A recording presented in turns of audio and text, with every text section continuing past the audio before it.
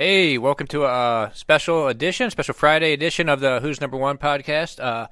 Joined by Howell Teague. I said his name wrong. You did say my name wrong. What's up? Sitting in for Chase Smith today, as always, Ricardo Amendolia joining us from Hamilton, Ontario, Canada, and calling in from San Diego, California. We got Keenan Cornelius. First off, Keenan, how you doing out there?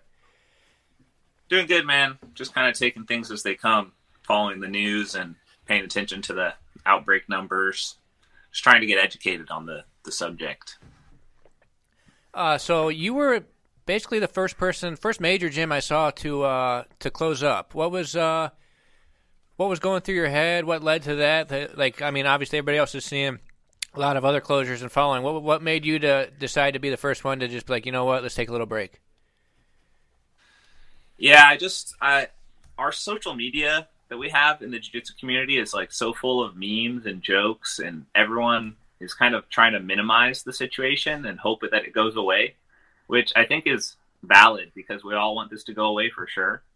But after paying attention, I followed the outbreak in China really closely because whenever interesting stuff like that shows up, I always follow it pretty thoroughly, and just paying attention to the rate of the expansion of this and how quickly it spread across the world. And then I think when Italy didn't react and Italy was acting how the US is acting right now, kind of minimizing, or at least on the social media side, they kind of minimized the issue and everyone went about their daily lives. And then there was just this explosion of cases and it led to this crazy lockdown. Right. And so I was seeing that same thing kind of happen here in our jiu-jitsu community, especially because no one wanted to admit that they shouldn't go to jiu-jitsu. And I saw all these, even we posted one, wash your hands, do the stuff that they recommended. But obviously that's not going to protect you when you're rolling with someone. So I realized, I was looking at how this all kind of works and how the only way to slow a spread of a virus is just to maximize social distancing, right? Spread yourselves out from people. And jiu-jitsu is not very good for that, right? About keeping distance. Yeah, it's the opposite. It's literally the worst environment you can put yourself in if you're trying to not spread a virus. And then when there was the issue of PANS closing, the statement said that the CDC asked for to shut down events of 100 people or more. And some of my classes are that big, or the Sunday open mat, for instance, has over 100 people, probably 150 people coming in and out throughout the full course of the open mat. And that kind of made me realize okay, well, at that level, gyms should be closing. And I know other gyms in San Diego have that many students. When I was at Autos, they had 100 students on the mat on any given night at 6 p.m. And so I think someone just needed to make the jump and just be the guy who said, I'm going to close, just to kind of kick it off and just get things going. So me and Miha talked about it and we kind of laid out our plan of how we're going to try and deal with it financially. But I think everyone knows it's the right thing to do. And I hope, you can only hope that you look foolish at the end of it, for closing too early and maybe in 2 weeks somehow they get it under control, which I don't think is going to happen by all indications. But I figured take a little heat from people saying I'm causing panic and hysteria, but I think it's for the greater good overall, and hopefully it kicked off a few more people to close their gyms, and maybe the jiu-jitsu community is so tight-knit and everyone knows each other and everyone knows what's going on, and all of every gym, all the main gyms know what's happening in the other gyms as far as what we post and stuff. Everyone follows everyone. So I think there is we can make more of an impact than some people have been letting on, some of the naysayers about closing gyms. Because if everyone just comes to the conclusion that training jiu-jitsu in close contact with a bunch of people on the mat is a pretty surefire way to spread a virus around, if all of the gyms take action now, while it's still a low number of cases in the U.S., at least the jiu-jitsu population won't be a part of the problem, So I think there's a lot of people focused on themselves saying oh, it's an old person virus. It only affects old people and the immune compromised people. But it's that, first of all, that's not entirely true. From everything that I've seen, and I've done a lot of research on this so far, it's no one is really safe. It can hit anyone really hard. And there's a lot of young people that are still getting hospitalized. So it's just important to kind of follow the playbook as far as virus outbreaks go, and every virus expert that I've listened to and paid attention to is talking about lessening the curve of infection. And that's basically what I'm trying to do my little part in, and why I'm speaking out about it on Instagram and stuff, and trying to take some steps.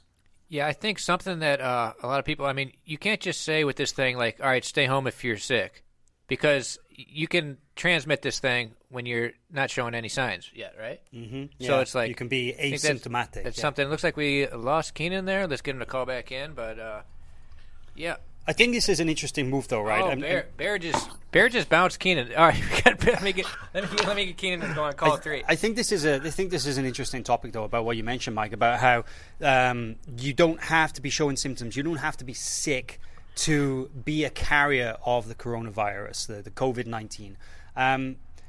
Ricardo, maybe you want to give us a little bit of perspective about what's the vibe like right now there in Hamilton, Ontario, in Canada, because major case was just announced. The Prime Minister's wife, Sophie Trudeau, just got tested positive for coronavirus, so it's pretty real, right? Yeah, it's pretty real. I mean, it's not as crazy as what's going on in Italy, and I don't even think in the U.S. Like from what I heard today, the latest I can tell you, March break's supposed to start next week for elementary schools. They're extending it another 2 weeks. I don't know too many jiu-jitsu schools that have closed. There are a couple of them are saying we're going to close for the weekend or a few days. A lot of them are just kind of saying, like, be cautious, wash your hands, don't come in if you're sick. But I know some tournaments have been delayed. I know that the tournament scene's being affected. So not as much in the academy perspective, but a lot of tournaments have been either canceled or postponed, and throughout Canada.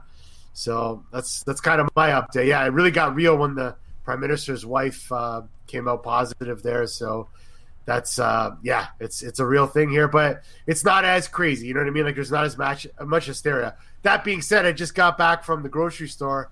I had to bolo 2 old ladies just to get some toilet paper. It's kind of crazy at the grocery stores right now. I will admit that, but aside from that, not too bad. Well, just while we're working to get the other guys back on the call, I think, Keenan, we got you back now.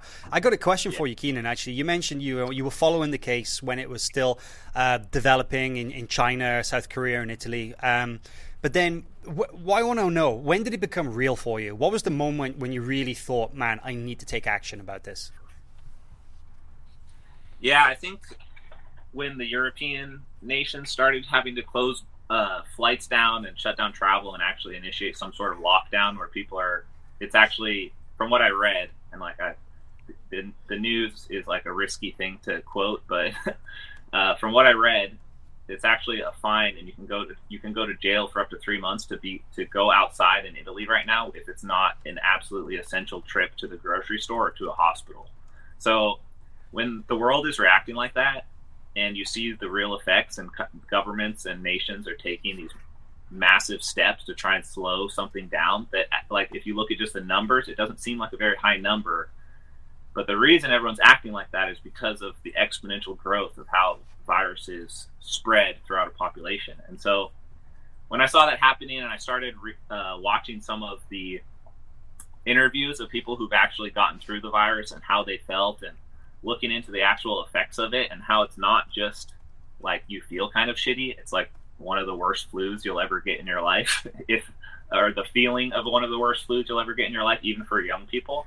That just doesn't sound very good. And so if it's going to put you out for 4 to 6 weeks anyways, you might as well take steps to try and minimize that and slow it down, because I think everyone knows that the U.S. health system is not adequately prepared for a massive influx of patients, and really our only option is to push for some sort of isolation from each other to slow down the spread. And because what they said is that pretty much anybody who gets this ends up in the ICU, right? And there are only so many intensive care unit beds in the entire country. It simply couldn't handle if the numbers that they project do get as sick as what they believe. That could basically just crush the healthcare system under the weight of that. Yeah, I don't think everyone needs to be in even to go to the hospital, but I think it's a significant amount, and there's so many people in the world that even a small percentage of that could easily overwhelm things. I think the real issue of how it affects jiu-jitsu is, like, the financials of it. And I think gym owners are just really panicking with how they're going to cover their costs during this time when people aren't going to train. And I think everyone's kind of afraid of losing their gym and things like that. But if I would encourage them to look into their insurance that they have on their gym and see if there's any sort of disaster relief in the insurance policy that you have. I know I'm looking into that myself to try and deal with some of the losses we're going to take, and waiting for some sort of government aid as well. I know they're putting together a bill or they're signing something later this week for disaster relief. I think I read a headline this morning about declaring a national emergency, which will free up a lot of funds to provide support to people who this is affecting. And really, jiu-jitsu it's affecting our industry, or will affect our industry more than most, because you can't train unless you're training with people you're isolated with and that kind of scenario. But I think it's just important to understand that you have to take these steps preemptively, even if it seems too soon, to really have an effect. Because if you wait until something shows up in your area, the amount of tests that are available is not enough to really give an accurate number of how many people are infected. So I think just erring on the side of caution is the way to go. And if we as a community kind of slow down the process a little bit, it could save people's lives. And I think that's more important than our money right now. If you can, take care of yourself in the process as well. Now, you're not the only gym to have closed, not just in San Diego, but we do believe that you were the first. Since then, we've got a rapidly developing and changing list of gyms all across the world, actually, that are closing temporarily or until further notice. We've got multiple gyms in San Diego, yourself, Atos, and University of Jiu-Jitsu have all announced temporary closures. New York, Marcelo Garcia, Renzo Gracie, Essential Jiu-Jitsu.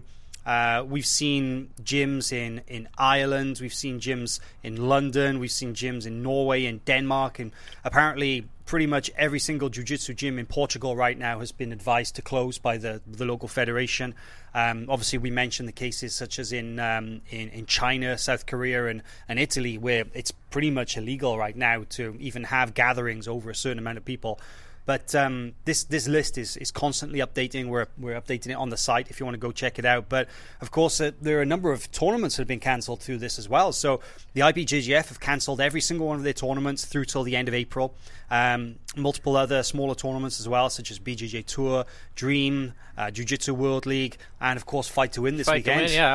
I was scheduled to drive out to Dallas. I was going to be on my way there. I thought it was going to happen tonight, and that one went down. So canceled. You got the call like an hour and a half ago, yeah, right? Canceled the day of. I think their option was to go without a crowd, and it just seemed like, I don't know, probably financially didn't make sense to do that for them.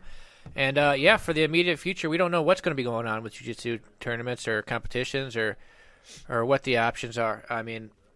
The only thing I can think of that's on the schedule is our Who's Number One on March 28th. We're going to have to see what goes on there. There's BJJ Stars in Brazil, which hasn't been hit as hard, so I'm sure they're not thinking about canceling that. But of course, World Pro got postponed as well. That was meant to be in early April. Yeah, that was basically the first one. Right. Yeah. Pan's going down was that was the big one. I think that's when it became real for a lot of people, right? Because when they announced that World Pro in Abu Dhabi was going to be postponed, possibly until later in the year, Abu Dhabi's Abu Dhabi, right? It kind of feels far removed from your everyday life. And I think a lot of people were just kind of like, whatever, it doesn't really affect me. But when it's in Irvine, Orange County, right there in California, all of a sudden people are like, damn, that's my doorstep, Yeah, somebody from our company actually got quarantined in Abu Dhabi like a week before that. He was out at a bicycle racing event where somebody from the Italian team tested positive, got stuck in his hotel room for a week in Abu Dhabi. Doesn't sound fun. Did he get released? He did. Did he get released, or is he still there? Okay. He's back. Yeah. But you guys better keep an eye. You guys better keep an eye on his coughs and sneezes at the office there. What were you saying? Yeah, there's not many people around the office. It's just a few of us. What were you saying, Keenan? I think I think it's really great that the leading gyms in the country are shutting down early like this. I think it sets a great example for the jiu-jitsu population as a whole. And I know a lot of the events didn't actually want to close, and they were closed by the venues more than the event themselves, because those are big money events. Isn't Pan Am's their highest registrant, or Europeans and then Pan Am's or something? Like, that's it's a huge it's actually amount of like income. it's actually the third or fourth in terms of participation in the annual calendar. I think Master Worlds is probably up there. Masters Worlds, Europeans, Brazilian Nationals. But I did speak with the IBJJF a number of times in the lead up to the news of them cancelling the event. And the truth is that they, of course, they had the concerns ever since, day one, and they were monitoring the situation closely. But ultimately, they felt that they weren't the ones who were there to make the decision, because you could preemptively close an event like that, or what you could do is you could follow the government advice. And they were very open about the fact that we don't know what to do. We are not authorities in anything to do with infectious diseases. So they did wait until the university made the decision on their behalf, because they didn't feel like they wanted to do something drastic if it wasn't necessary. So it's just to explain the perspective.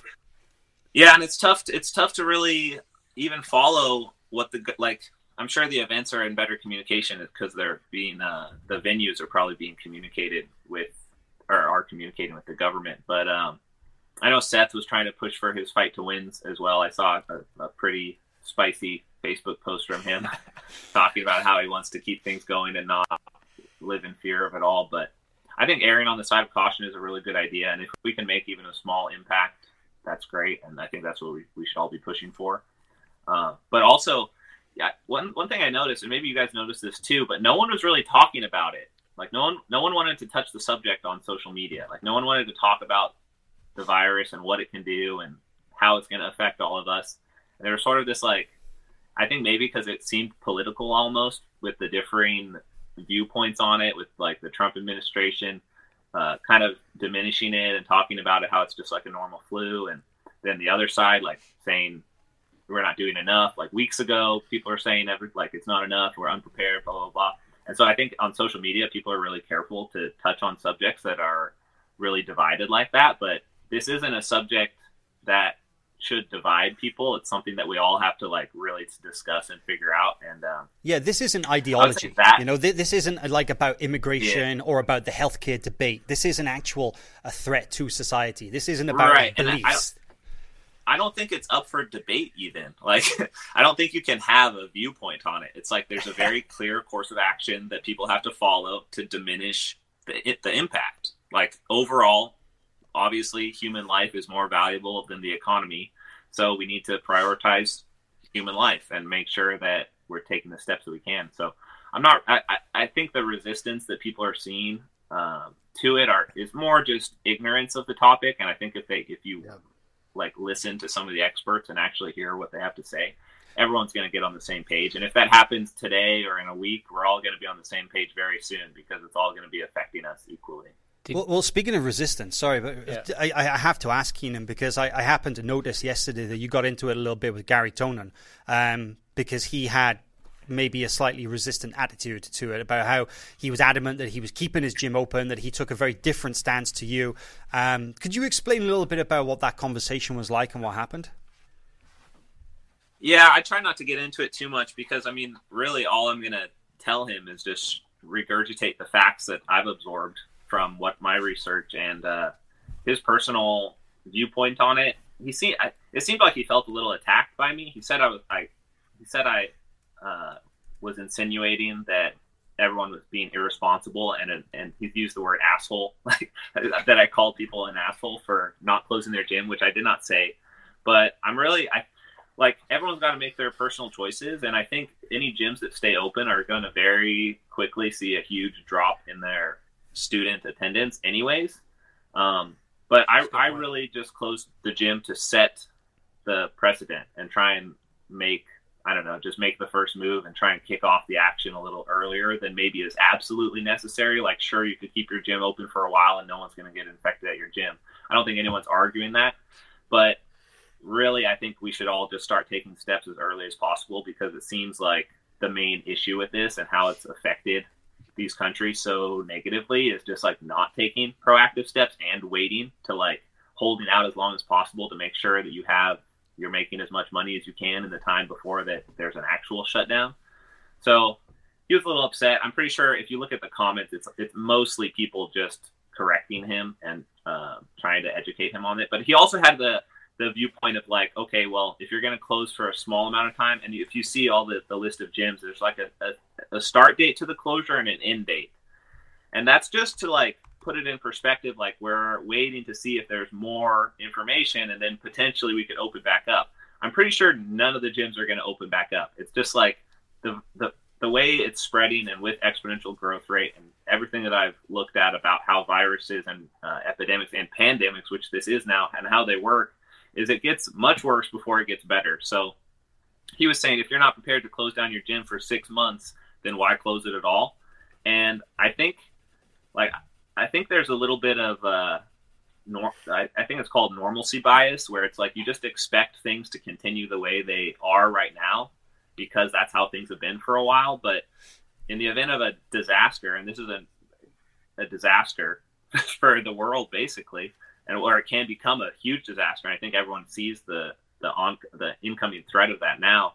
I think we do have to be prepared for that kind of, because if there's one thing that no one's going to want to do if a significant portion of the population is sick and contagious asymptomatically, is jiu-jitsu. So I'm preparing now for the long haul just in case. And I think it's better to err on the side of caution. I mean, I hope for the best, but I'm prepared for the worst, I would say. And I think most people need to take that standpoint. I don't think the only way you can really screw yourself in this situation is just not being prepared. So I think it's best to just prepare. There's no downside. What would you be waiting for to reopen? Like, what would you want things to be like before you reopen, and how long do you think you'd be willing to go? I mean, I'm in a fortunate position because I have my online instructional site, so I can probably hold out longer than most people, which, like, that's part of the reason I can close so early and make the decisive choice like that. But I know a lot of, like, my gym is not even close to being done. Like, I started building it 2 months ago. I've been working so hard that I've sunk every dollar that I earn back into the gym. Like, I have a massive investment in this building and the people in it and the business that I'm trying to create. And I think it's like he said it was short-sighted, but I think it's short-sighted to not look into these 6 months that it might take for the virus to start going on a downturn. I think trying to stay open during that time is kind of a waste of your efforts, when you should be trying to prepare yourself for to like make income with your jiu-jitsu or whatever it is that you do online or from a remote location, which is what I'm trying to set up right now, is just like pivoting quickly. Like if you need to adapt to the new environment, you need to adapt quickly to get the most out of it. So I'm trying to adapt to the potential new environment. Worst case scenario, like it's the best case scenario really, but best case scenario, it goes away in a couple weeks. There's some sort of treatment that comes out that is really effective, and the global focus on this creates some sort of protocol that is really effective at keeping the virus at bay. That would be awesome. I don't think that's how these things work, though. From what I understand, it's going to take a while, and it could take 3 months or 6 months, or it could be a very long time before people feel comfortable training again. And what are you guys really doing? Just the peak or the beginning of it. What are you guys doing in the meantime then? Because you've got a student base. You got people who are passionate about jiu-jitsu. We've seen recommendations as well, especially from people who are actually from within the jiu-jitsu community in Italy, who have said, listen, guys, don't suddenly start arranging like garage sessions. Don't try and set up little private training sessions away from the gym just because you want to get your jiu-jitsu fix in. We found out the hard way that is a bad thing to do. So people obviously still have this desire, and we know what it's like. People got ringworm, they hide it. They go to the gym. Yeah. People train sick. Yeah, they go to the gym. They'll have serious injuries, right? Yeah, jiu-jitsu people are not that smart when it comes to training with some kind of affliction. Well, I mean, if you think like leading up to Pans, I mean, Keenan, you know this is true. Like leading up to Pans, if somebody started thinking like, "Oh, I'm coughing a little bit," and and they're suspicious, a lot of people out there would just, I got to get ready for Pans. Yep, a lot of people would do that. And then, they'll just disregard other people, and it's super easy to just minimize this. And there's a lot of people out there thinking that they're tougher than a virus, which I think is hilarious. I was talking to one of my friends, and he thinks it's funny that people are trying to act tougher than a virus. Like, if I'm going to die, I'm going to die doing jiu-jitsu. But it's not about you. It's not about the individual. And people have been messaging me kind of like, obviously there's most people understand the situation, I think, but there are a few people who are trying to say that it's like still a hoax, or it's like some media blown out of proportion. There's more people have recovered than have died. It's less deaths than the flu in a year, all of that. But that, I think they're failing to actually look at how the growth rate occurs and the actual exponential growth of the thing. So what have you been doing then? Because you mentioned that you wanted to offer something to your students while the gym's closed, right? Right. So I would encourage the students of all these gyms that are closing, if your gym is closing, you should understand that that's the right choice to help protect you and your family, even if it's just from a minimal risk. As it is right now, the risk is minimal to people for you to actually just catch it. Like even if gyms stayed open for another week potentially. But I think the student body should continue to try and support their gym if they can, and try and look for creative ways to still get value out of the instructor and the people in the gym. I personally have a group on an app where I can communicate with the entire student body all at once in like a chat form, almost like a social media thing, with different threads where we can discuss different topics. And I'm trying to keep everyone connected. Like we're all going to play games together online, and at the class times, like at noon today, after I get off this, I'm going to do a video breakdown for everyone and post it in the thread and try and like create some discussion where we can still learn things and try and give the students value, hoping that they want to continue providing support to the gym so that they have a gym to come back to after this entire situation. So it really is a community effort, like outwards and inwards. So it's like I'm trying to support the people, and I hope that the people try and support the gym. And I think if we all kind of can do what we can and help each other out how we can, everyone's going to get through this just fine. It's just going to be a tough couple months where we can't really train, or you shouldn't really train. Hey, Ricardo, you've been pretty silent. Oh, sorry, Keenan. Ricardo, you've been pretty silent. Yeah. You've been pretty silent today, Ricardo. What do you got? You haven't really said anything. You got some thoughts on all this stuff? I'm just trying to, think whether it's opportunity for me to intervene with some comedy here, but I don't. It's a serious issue, so I'm trying to stay out of it. No, I just think like to kind of touch on what Keenan's saying. I actually just think that as funny as it sounds or as sad as it sounds, I think a lot of people in the jiu-jitsu world live in their own jiu-jitsu bubble, and they don't have any idea what's going on as far as health or politics and stuff like that. So sometimes I don't think it's necessarily that they're like, I'm tougher than the virus, but I think they legit don't even realize how bad this could be. And I think now, like today, we're at a period where it's like, oh shit, this is real. Yeah. So now is the tipping point where people, even if they didn't if they were kind of negligent or just didn't realize it, they're going to know at this point today. And if not today, tomorrow or the next day, because it's getting real. Like I said, just my very brief example of it is I went to the grocery store yesterday. Everything was fine. Today, hysteria. So obviously things are changing out here in Canada. I can't imagine how it is in the U.S. and some other places. But, I don't know enough about the subject myself to really make a comment about it. I was just hoping we were going to talk about lapel guard here today. So, that's why I came on. You talk about the bubble. I mean, I'm 100% one of those people. I didn't even know the Super Bowl happened until it was like halfway over. Like, I didn't even look up the symptoms for this thing until 24 hours after they canceled the NBA season. That's how far behind I was on this thing. I'm not like Keenan with all the info, but like if you look up, like I have this website I go to, worldometers.info. It's pretty crazy. Like there's 1,887 cases now. A week ago on March 5th, there was 200 in the USA. So it multiplies pretty fast. It's spreading pretty fast. Yeah. That's what's kind of scary about it is it's like, there's a few great links, and if people want to see them, I'll post them on my story today. But some of the most educational videos I found on this are just Q&As from former researchers and for viral outbreaks. And there's a great video on like how exponential growth works in relation to the virus.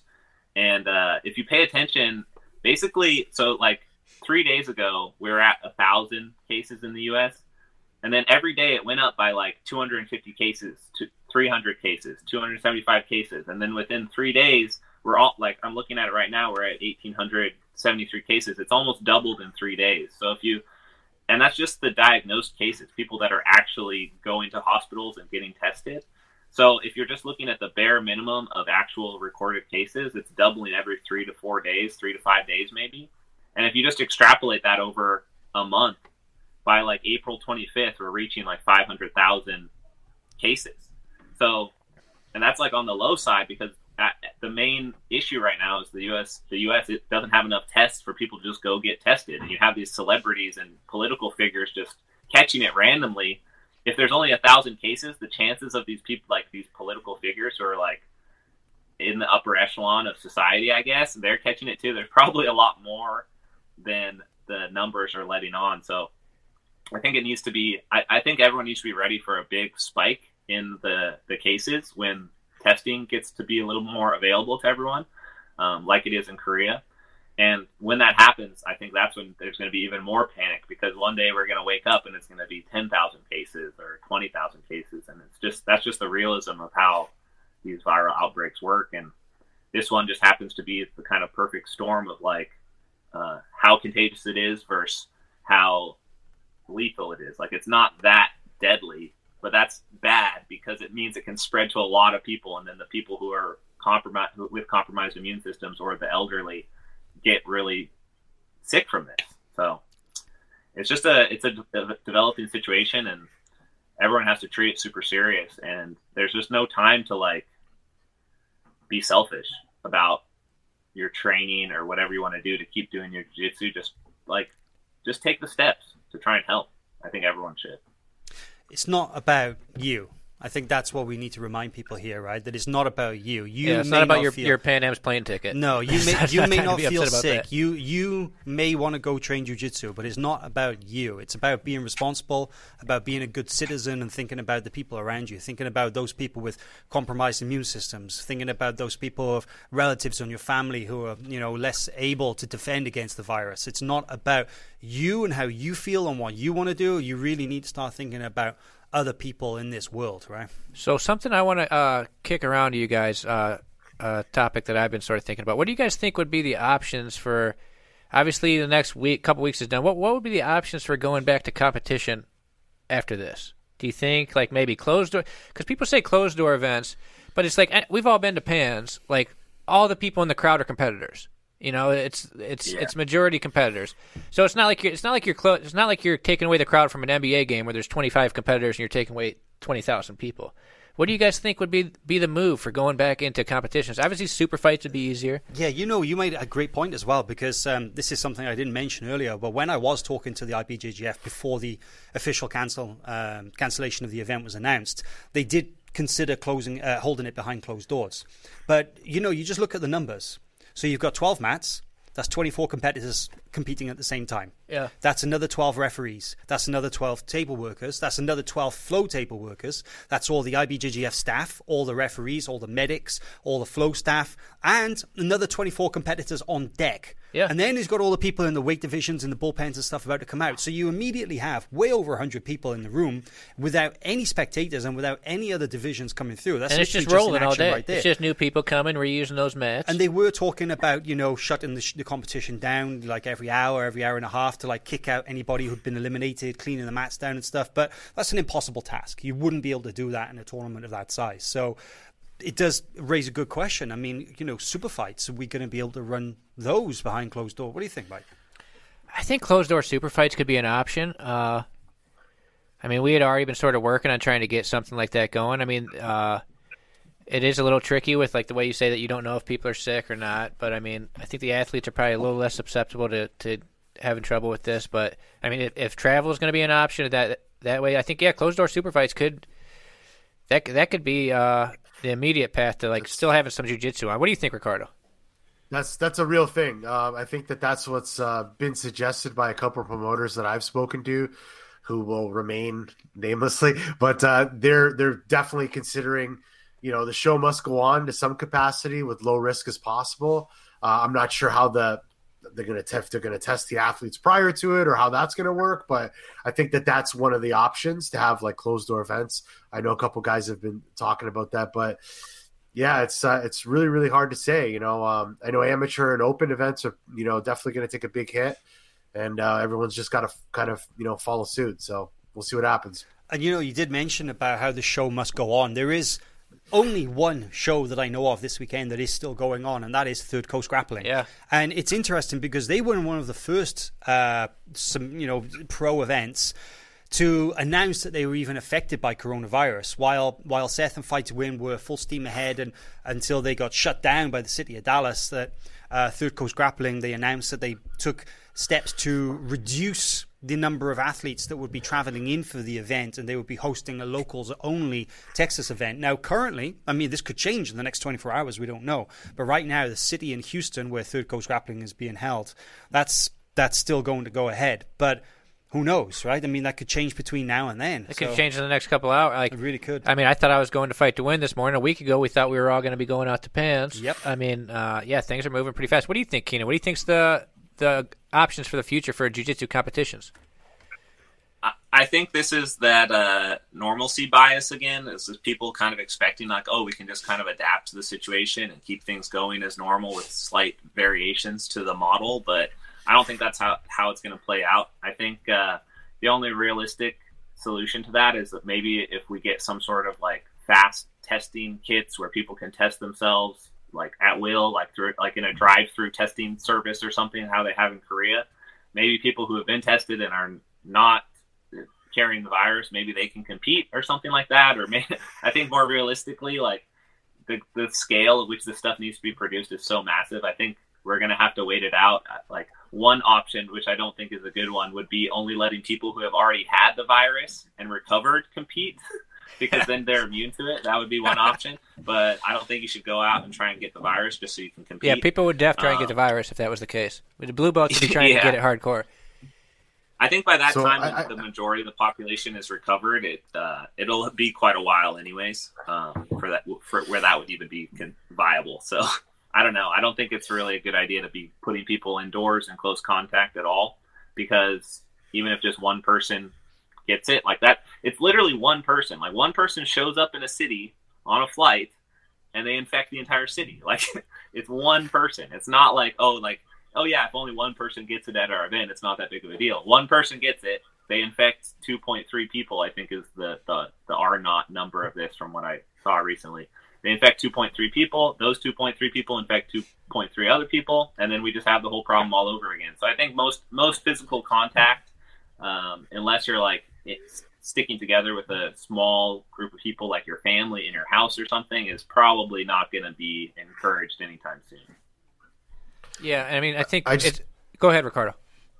Oh, I was just going to say, touching back on the options, I forgot to mention earlier that, I don't know if you guys saw, but Dana White mentioned that the UFCs are going to either transfer to smaller venues with no audience, or they're all just going to go to the UFC training centers. So they're continuing to do their shows. I think the other concern might be for even some of the pro events is having the fighters fly in from different countries, if that's a real thing, if that's happening for their events. So different options on both ends of the spectrum, but I guess we'll just see how it plays out. Yeah, I mean, they already closed down Europe travel to America for like 25 more days or something, maybe more. So, yeah, we don't even know if international people would be able to come if we were doing those type of things. And, like, something with the competition is, like, it's not ringworm where it's like, I got to roll with you to get it from you, right? Like, you could give it to the referee. You could give it, like, yeah, it's you could be sat 2 seats behind somebody on a plane and get it.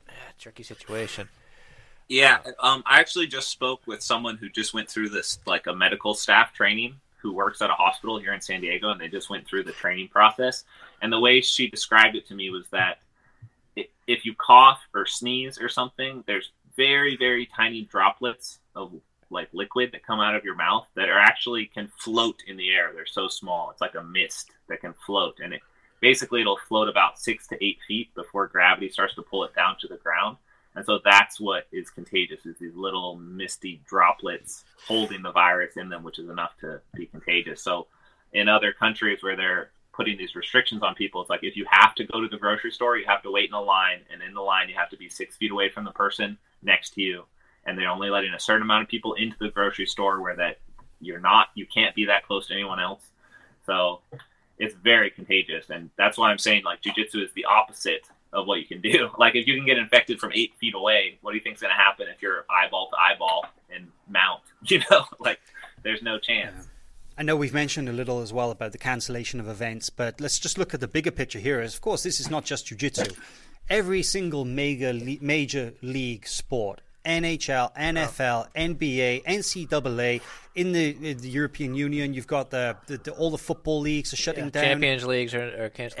Everything's shut down for the rest of the season. Now, jiu-jitsu doesn't have a season. We're a year-round sport. That's where we're lucky. We can just pick back up whenever. Right, but the question is, when do we pick back up? Are we talking 2 months, 3 months, 6 months down the line? Of course, how does that affect the season? Because with PANS being cancelled, does it mean that it gets pushed back? I would say move PANS to summer. Does move everything Worlds to summer. Get cancelled? Yeah. Does Worlds get pushed back? How does it affect the season? Because there are many things at stake here, and of course the IBJJF, the organization, they have a financial stake in this. They're going to find it tough to just cancel some of the biggest events of the year, and not try to make that up at some point. So, what do we think? Do you think it's a possibility that we could see those take place later in the year? I would say do it in the summer. I mean, if we're good by June or July, run PANS there, and then start your whole little circuit. Have Brasileiro after, have Worlds after. I mean, what do you think? Well, it's also going to get pushed back further than that too, because even when it becomes like there's some sort of all clear that you can go back to training from whatever official institution dictates that, you're still going to need to give the athletes time to train again, because how are we supposed to train if some sort of mandate comes on soon? Like right now, we're still in the preemptive stage as far as the jiu-jitsu community. It's just like we're all on edge trying to figure out what's going to happen next, and the uncertainty of it is so scary to everyone. But yeah, we could be in it for a long haul. I think they should definitely just push it back. What if we have 2 PANS and 2 Worlds in 2021? And it's like we run PANS and Worlds in the early part of the year, and then we run the second PANS and Worlds later on. Who knows what's going to happen? I think probably, who knows? Like, it's all speculation, but I think it's just going to be canceled outright, and we'll just move on, because they're still going to want to run Nogi Worlds. They're still going to want to run Nogi PANS. Like, if we get to that point and it's okay again, I think they'll just pick up where they left off, and we'll just probably just cross off PANS for this year. It's a lot easier than it looks to get these venues that you want. You know what I mean? So some of these guys are committed to schedules, annual, schedules with the venues. So it's not an easy thing where they can just rebook things in a month or two, especially huge venues like they do at the IBJJF Worlds or PANS. So we might actually just those venues are being booked a year out, right? Yeah, exactly. So we might end up just seeing, PANS being done for this year and pick up again next year, and the sport goes on and picks up where it left off. We might not be able to push things back, but, I'm sure hopefully sooner or later it will, but we'll see what happens.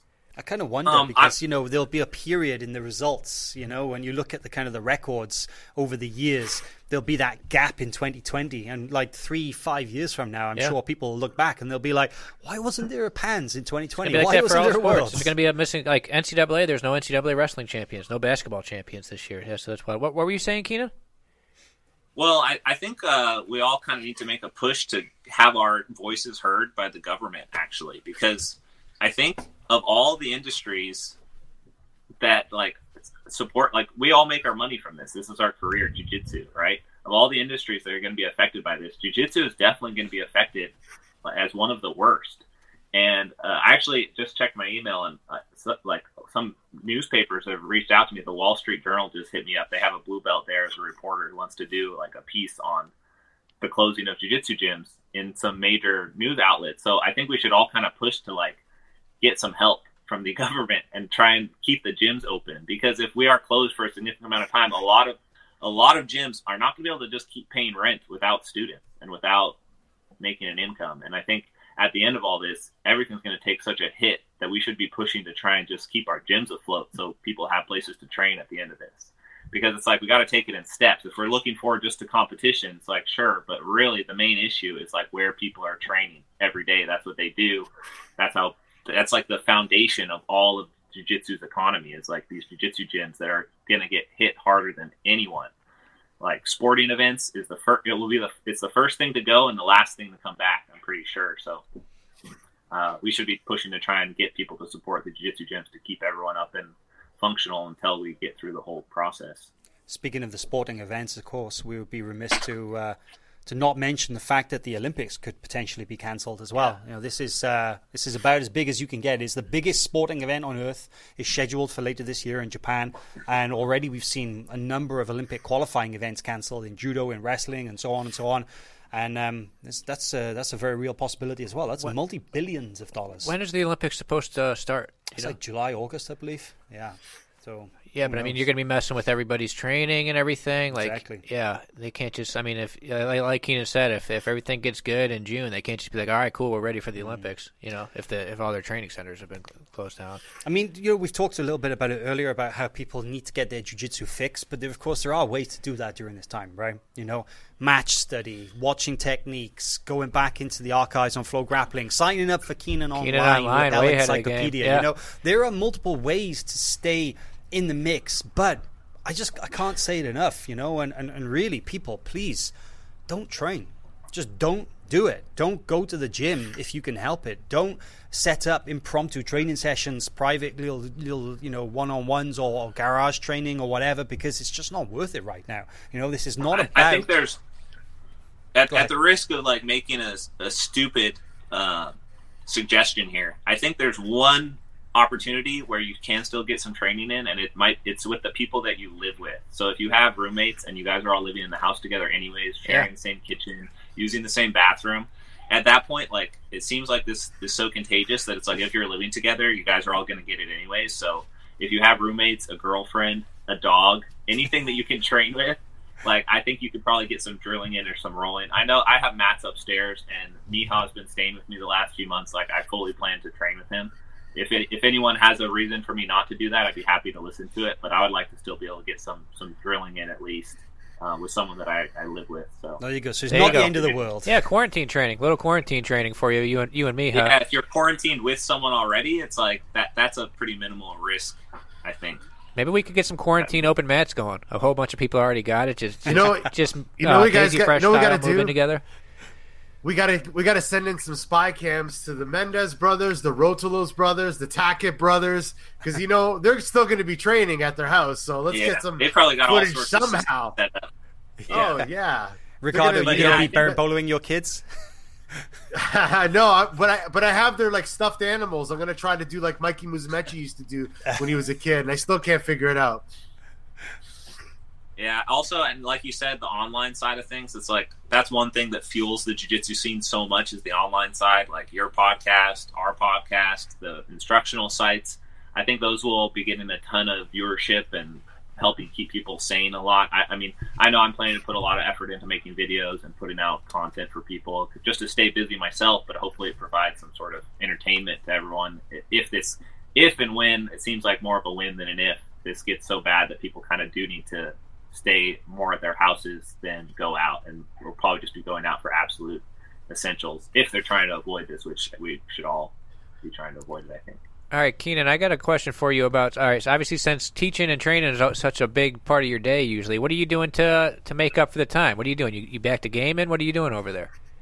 Yeah, I quit video games like a year and a half ago just to focus more on jiu-jitsu, and now it's like I'm stuck in my room, as you can see here. I'm just kind of getting set up to be able to create content. I'm trying to set up a little studio upstairs. My gym is like empty already, so I might be able to go back to the gym and film stuff there since no one's going to be in there. So I'm considering that as well. But yeah, also, like I said, I have my group of students that I communicate with, and we're probably just going to play games and try and stay connected and keep us all as entertained and happy as possible. So yeah, I picked up video games again last night, but it felt dirty. It felt like I was just like, what are you playing? Relapsing. I was like, I don't really want to do this. I've always been a League of Legends gamer. I used to be into first-person shooters, but then Andres back in the day got me into League of Legends, and it hooked me pretty hard. So it feels it's not something you dip in and out of, right? Yeah, it's like once you're in it, you get sucked in pretty hard. So I'm not really looking forward to that, and I don't. It's like, I don't want to do it. I should probably just try and avoid it. But it seems like when I'm sitting here for a few hours a day going forward, it might be tempting. So, Ricardo, you play League of Legends? And some of my students play League too. So my students are hitting me up to try and play right now. No, and I'm they're kind of enabling like you. stalling. What getting real. What no is League it? of Legends here. I tried to play Fortnite and I got killed really fast. So Oh yeah, gave I that can't. up. I used to play Call of Duty with my brother. I die every 5 seconds. It's just frustrating. Yeah, I'm not Call- into the quick reflex games. I'm Yeah. more into strategy games. I like playing Call the of games Duty, from 30 years I ago can- where you just need to know 2 buttons and that's it. Those ones are easier. What's League of Legends like? What do you do in that thing? It's like a team 5v5 strategy game. So it's like everyone controls a character, and then there's like each team has a little army, and you kind of have to fight each other and work your way to the enemy's base and destroy it. And each match lasts like 20 to 40 minutes. It's kind of intensive, and you have to learn a lot to be able to play it effectively. It's definitely not a casual pick up and play kind of game, but once you get into it, it's very in depth and pretty engaging to a fault. All right, They here have we it go. down to a science how to keep you sucked into that thing. So Maybe Flo can make a little team and get going. Who do you team up with? Andres and Miha? Who's your squad in there? I play with some people from Texas. My buddy Jay is my main gaming partner from back in the day.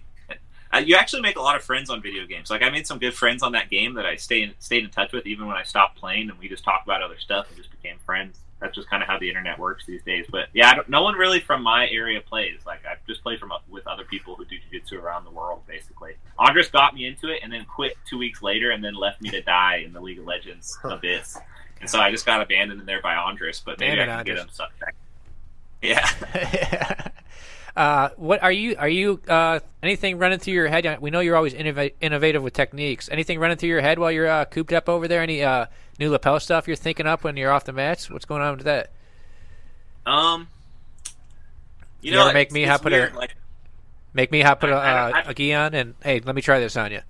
yeah, I mean, I'll still be on the mats, and like I said, I'm going to keep trying to train. And usually, it's when I'm training with people that I don't have to like.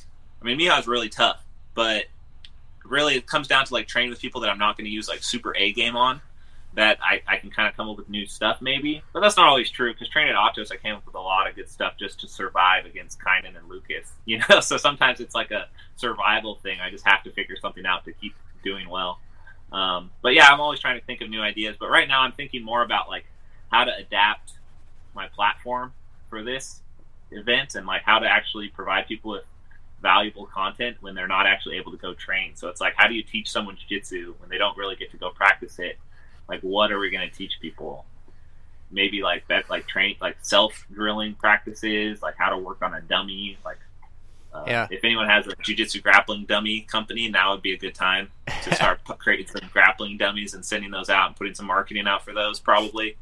So yeah, I mean, techniques kind of, for me, they kind of just come when they come. I don't really put too much thought into it. It's just like I see the opportunity and I take it, and then it's like, dang, that worked, and then I like refine it over time. It takes me about 2 to 3 months to come up with a new technique usually. Quite a long Hey, cycle, Keenan, I have right? Yeah. Go ahead, Ricardo. Yeah, sorry, I was going to ask you. You just talk about coming up with techniques.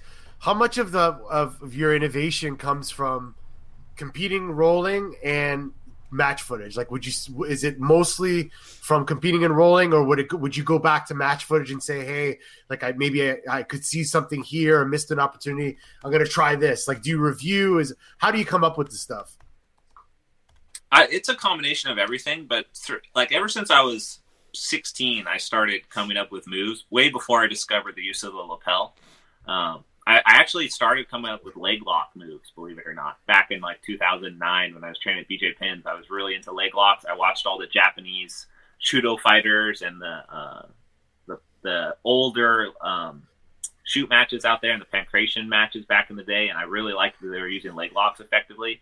And I studied a lot of that game and came up with some cool leg lock stuff. But yeah, it's mostly live rolling when I just see a new opportunity and try and figure something out. And it's like I see if it has promise, I put more thought into it and try and refine it and make it more effective. Studying, not so much.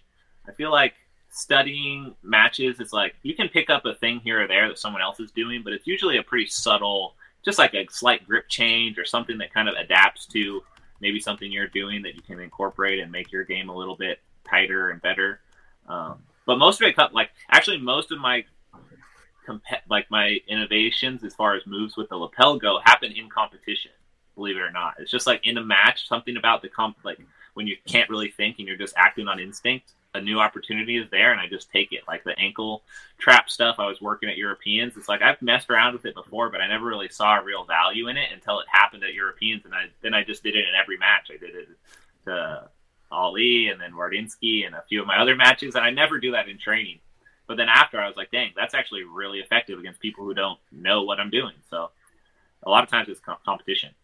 Going back, which is why I always push for like moves that are tried and tested in competition, because anyone can just go make up a sequence. Like right. You can just go on anyone can do it. You can go on Instagram and just make up a sequence that looks kind of cool.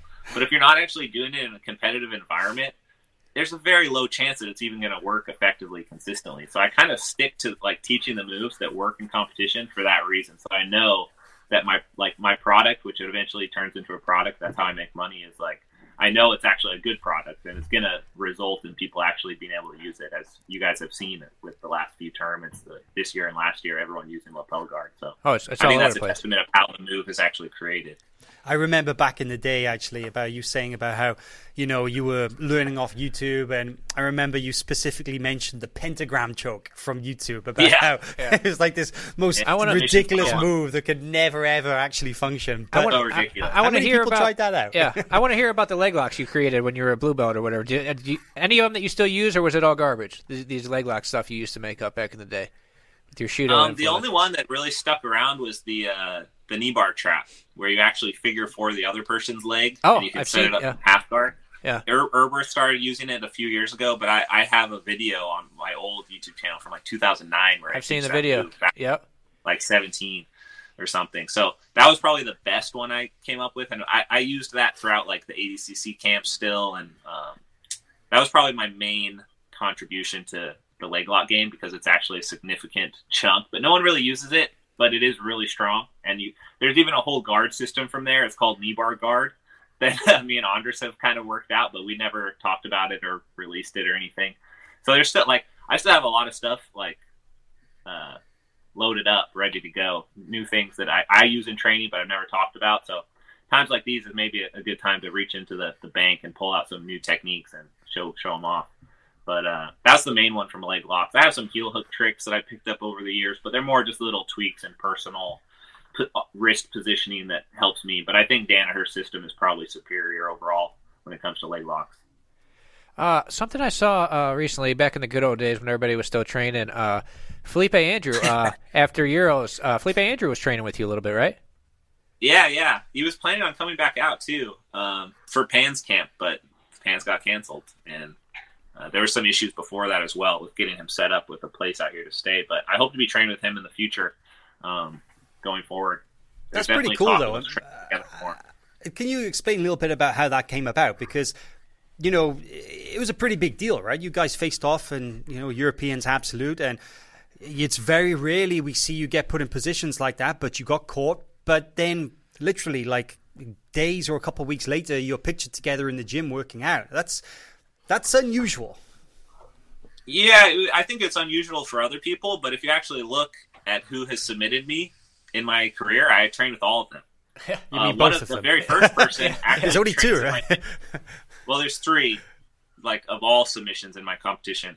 Back at Purple Belt in 2011, I got submitted by a guy named Guilherme de Lima, and he actually trains at Legion now. He's a member there. Oh, wow. So I trained with him, and then after Gordon submitted me, you guys know I trained with Gordon a lot over the last couple of years as well, and then now Philippe submitted me, and I'm trying to train with him a lot as well. And what better way to learn, than the guy who actually is able to submit you, And it is pretty rare for me to get caught.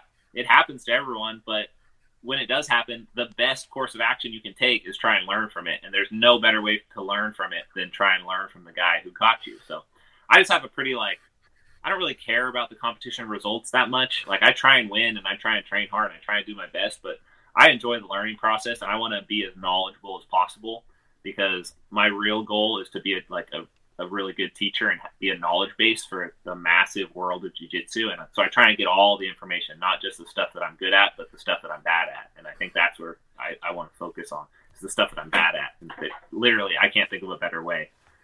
Don't you think it's interesting, though, that not only is it interesting that you seeking out training with those guys, but I also think it's interesting that those guys are then willing to work with you? Because, that's maybe something that a lot of people will want to keep to themselves, right? Shows a certain openness on their part, too. Yeah. Wait, so there's, in your entire career, 3 people? And so Guilherme tapped you at purple belt? You never got tapped at blue belt or white belt?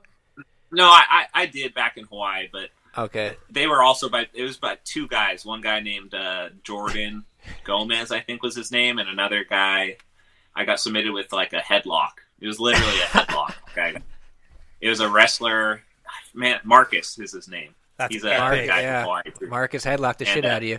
But he headlocked me and tapped me when I was like 16. So it's, I guess, 5 times total in competition. But since I started training full time, just never a brown belt. The very first time was brown belt. He only lost to Polo. That was it. That was the only loss, just right? the one loss, right? So Guilherme, those were the glory days. Does Guilherme got a nickname? Is that what was that guy? G Money? Was that him? G Money, yeah. G Money, that's him. I didn't know that. He is a character. G Money. He told me that rolling with Keenan is like running from the cops or something. I think when I interviewed him.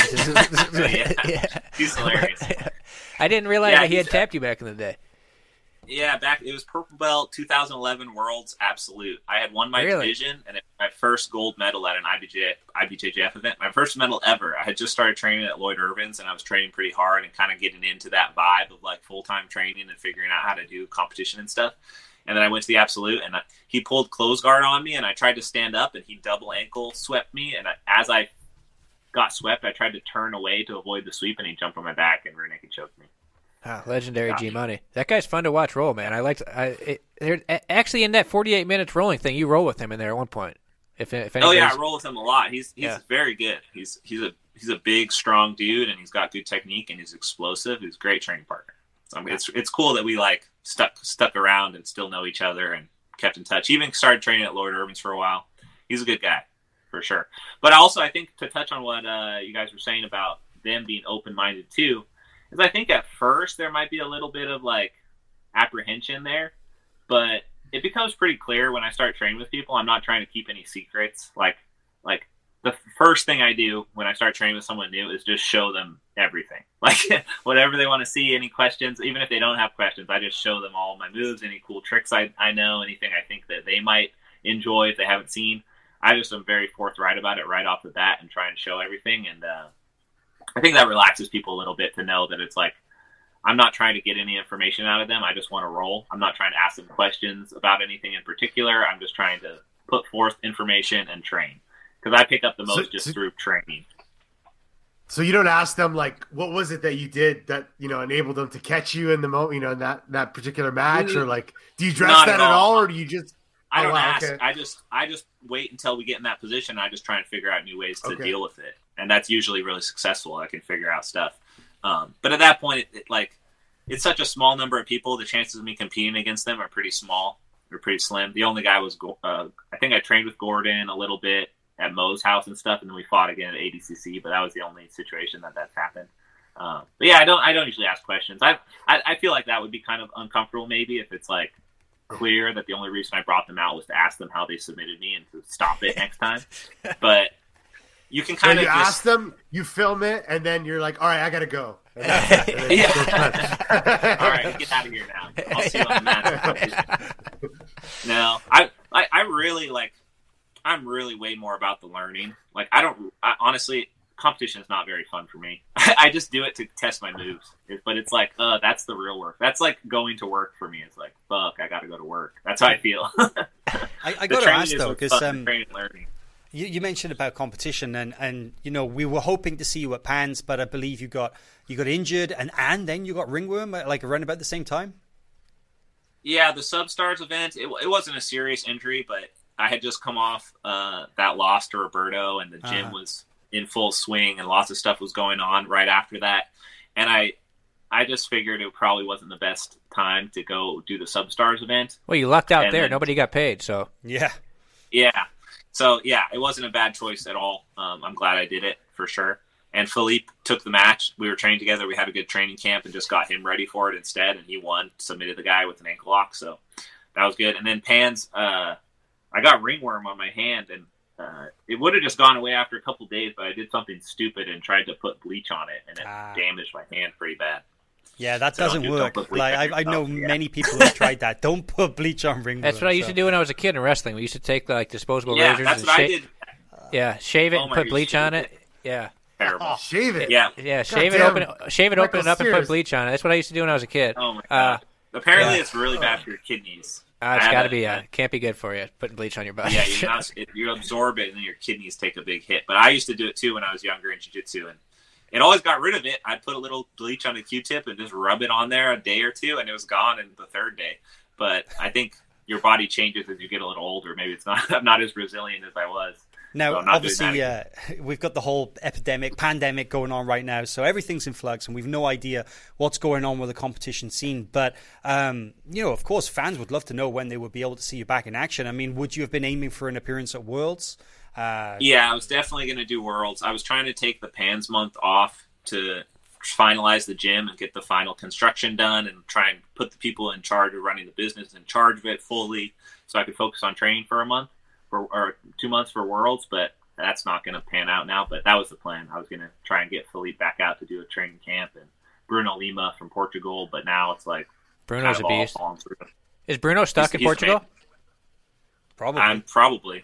Yeah, he's in there. I was in contact with him for a visa thing I was trying to help him out with, but Speaking Probably have of, to put it on hold.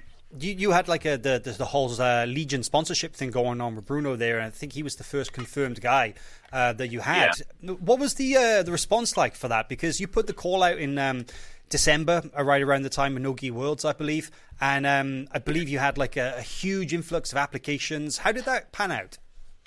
Yeah, I had tons of applications, and I was just waiting for the gym to be finished to hold the tryouts. So it was looking like we were about 2 to 3 weeks away from finishing the gym. Like, we were so close to having it finished.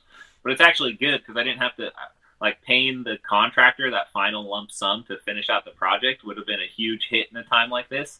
So that's getting put on hold is kind of going to help keep my gym afloat for sure. But yeah, we had over like 600 applicants, a lot of people I recognized, a lot of really good lower belts and stuff. But mainly what happened with that was a lot of good black belts hit me up who are looking for an opportunity like that. And I was really close to signing a sponsorship deal to help me with the Fighter House, but I'm not sure if it's going to play out now with this situation. But they're supposed to send me a contract like this week to secure a Fighter House situation. So we'll see how that turns out. But if no one's training, it doesn't really make sense to keep pushing for it until this kind of passes. But I had 3. There's 1 purple belt, 2 black belts. I can't say the second black belt who was confirmed, but we'll see if it comes to fruition at the end of this whole event. And then after that, I'm going to hold the tryouts still as well to finalize the last few spots. A lot of names you recognized? Oh yeah. I mean, there's so many, like I've been to so many jiu-jitsu tournaments. Anyone who trains has come up to me and said hi at some point, I've seen everyone. Yeah. So if they're a tough grappler, chances are I've trained with them or I've met them or I've seen them somewhere. So Ricardo, I recognize a lot of the people in the community. Ricardo, did you apply for the Fighter House? I did, and then my email bounced. It said, it said denied. I don't know what's up with that, Keenan Cornelius. No Canadians allowed. Yeah, no. I got a lot of people who are like definitely not ready for a pro competition environment applying. I want Naga. Yeah. So I have to kind of filter through to see who I invite from the application list, but hopefully we get to that eventually when this whole thing blows over. That's the plan, though. So you had you were doing that beginners program at your school. I saw some ads for it online and stuff. How did that work out? Did the whole 8-week or whatever program? Did you finish an entire course of that before this happened? How'd it go? Yeah, so I finished the whole course, and Andres was the head instructor of that course, and he gave everyone a stripe at the end of the course, and then a good portion of them signed up to the gym afterwards, just like we had planned, and they're having a great time. And we started the second course. We'd only had 2 classes before this whole thing shut down. So we told all of them that it'll pick back up right at the end of the ordeal and we can get back to training. Timeline of that is uncertain, but it's been a huge success. It's really amazing to see how many people want to do jiu-jitsu. Like, if you can reach the right people who have been exposed to it in some way but haven't started training, there's a lot. Like, the first one had 26 or 28 people. The second course had 33 or something. That's a lot of people signing up for a jiu-jitsu gym in a short amount of time. Yeah. And so, my gym was, going up. It was perfect. Everything was going great. Miha describes this as a black swan event, which we actually thought about a few months ago. We were like, what happens if something just goes wrong right now? Like, what could happen? He's like, nothing's going to go wrong. The worst thing that happens is one of these a pandemic. That's the worst that'll happen. Yeah, no, we joked that the worst thing that could happen is a fighter jet from the Miramar Air Force Base just like crashes directly into our building and kills us all. That's the only thing that could go wrong. Only thing, but we failed to see the virus impact. So it's a pretty big hit, but it's like, damn, you got to roll with the punches, and hopefully I can recover from it. So for people who aren't familiar, you had a whole bunch of brand new first day people join the same day. They go through the whole course together. And how many of them dropped off? How many of them finished it? Did most of them finish it? Most of them finished it. It was probably about an 80% finish rate. Okay, not bad. That's really good, actually. Up for the contract is a little bit longer, but it's a pretty effective system. Just like with me and Miha, man, we put our heads together on this stuff pretty hardcore, and that's kind of why I had to take some time off from training super serious. I was teaching a lot and training a lot, but it's like not focused on me as much. So we're trying to like do things different in the business realm as well. The jiu-jitsu business model has stayed the same for so long, and no one's really trying anything new. So we really try new things and then actually test our results and then continue doing the things that work. And that adaptability, I think, is what allowed us to get our gym up and running in such a short amount of time and have a pretty large amount of students right away. All right. We've been going. All right, go ahead, Ricardo. Oh, sorry. I just had one question. So can you tell, like, what is the beginner course kind of focusing on? And second question, at what point for your students do you introduce the lapel guard? Like, would you say, like, is there a certain That's the exact question I was going to ask. Like, I was just about to ask this question. Great minds. Yeah, I know. Is it like a white? Is it 3-stripe white belt? Is it blue? Is it purple? What is it? Yeah. So to answer your first question, what are they learning? Me and Andres worked on an 8-week curriculum, so that'll be the curriculum that they all learn. And if we come up with new things along the way, we'll adapt the curriculum to be better for the students. But we have an 8-week curriculum that covers, the positions, the submissions, the sweeps. But we start off with just what is jiu-jitsu, like explaining like how bodies interact to try and submit each other, and kind of like explain what it is, even because a lot of these white belts think that this is just another martial art still. These are people that just saw an ad for martial arts jiu-jitsu. Maybe they don't even recognize what it is. Maybe they've never even watched UFC, or if they have watched UFC, they don't make the connection that jiu-jitsu is in a gi.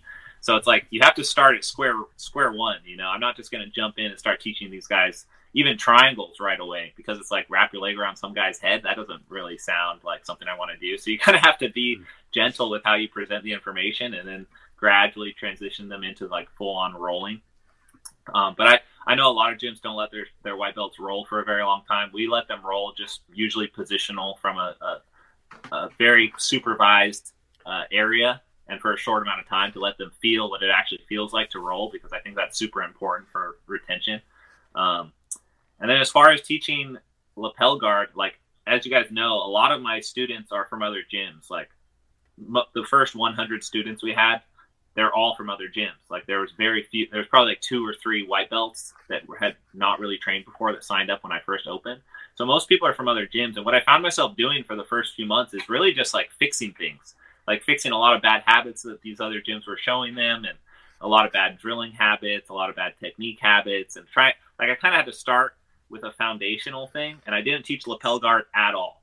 And maybe people were disappointed in that, but I think it was the right choice for their actual learning, to provide like a base to build off of before we start getting into lapel guard. And I view lapel guard as like, it doesn't even belong in the same category as most jiu-jitsu moves in its mechanics of how it works, and then also like its function, because lapel guard is not something you're going to use in a fight situation. It's literally anti-jiu-jitsu. It's jiu-jitsu to beat jiu-jitsu, which is kind of part of the reason I call it AJJ. And everyone likes to just get super upset about calling it American Jiu-Jitsu, which maybe we can talk about, because that should get cleared up too. Yeah, that's ridiculous. And people are upset about that. But so yeah, I think of it as like anti-jiu-jitsu. So it's not something I teach right away to my students. I want to make sure that they have a good foundation.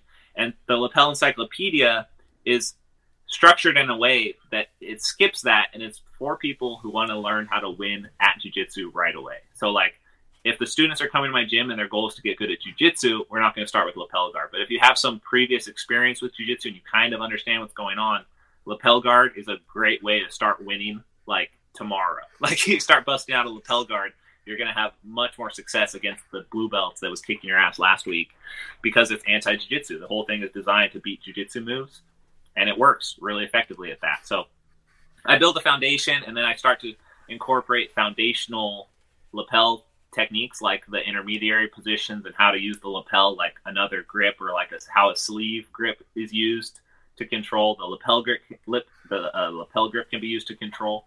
And then we move on to like simple sweeps from there, and then only to the advanced guys right now am I teaching like reverse devil worm and the like back takes and the Polish worm. I don't teach that to the lower belts right now. I kind of am just easing them into it because I want them to get really good at it. I don't want people just like getting right into lapel guard, getting obsessed with it because it's so fun and they have so much success with it, but then they're not haven't cultivated the other part of their game, which I also think is important. So yeah, that's kind of my method there. Yeah, I got one more.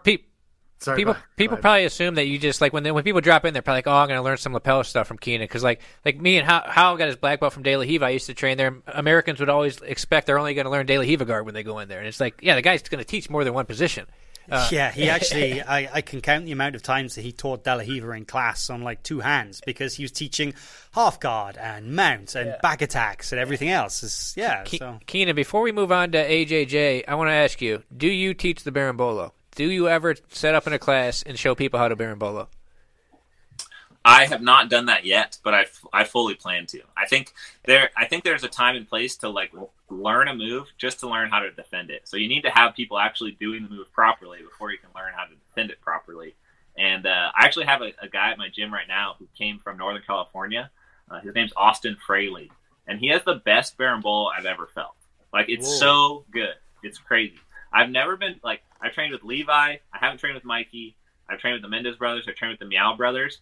None of them have ever successfully Berimboloed me to the back. Like maybe Hoffa, I don't think so. Not in the gi, that's for sure. But Hoffa always kicked my ass no gi. Surprisingly, he kicked my ass no gi way worse than in the gi. But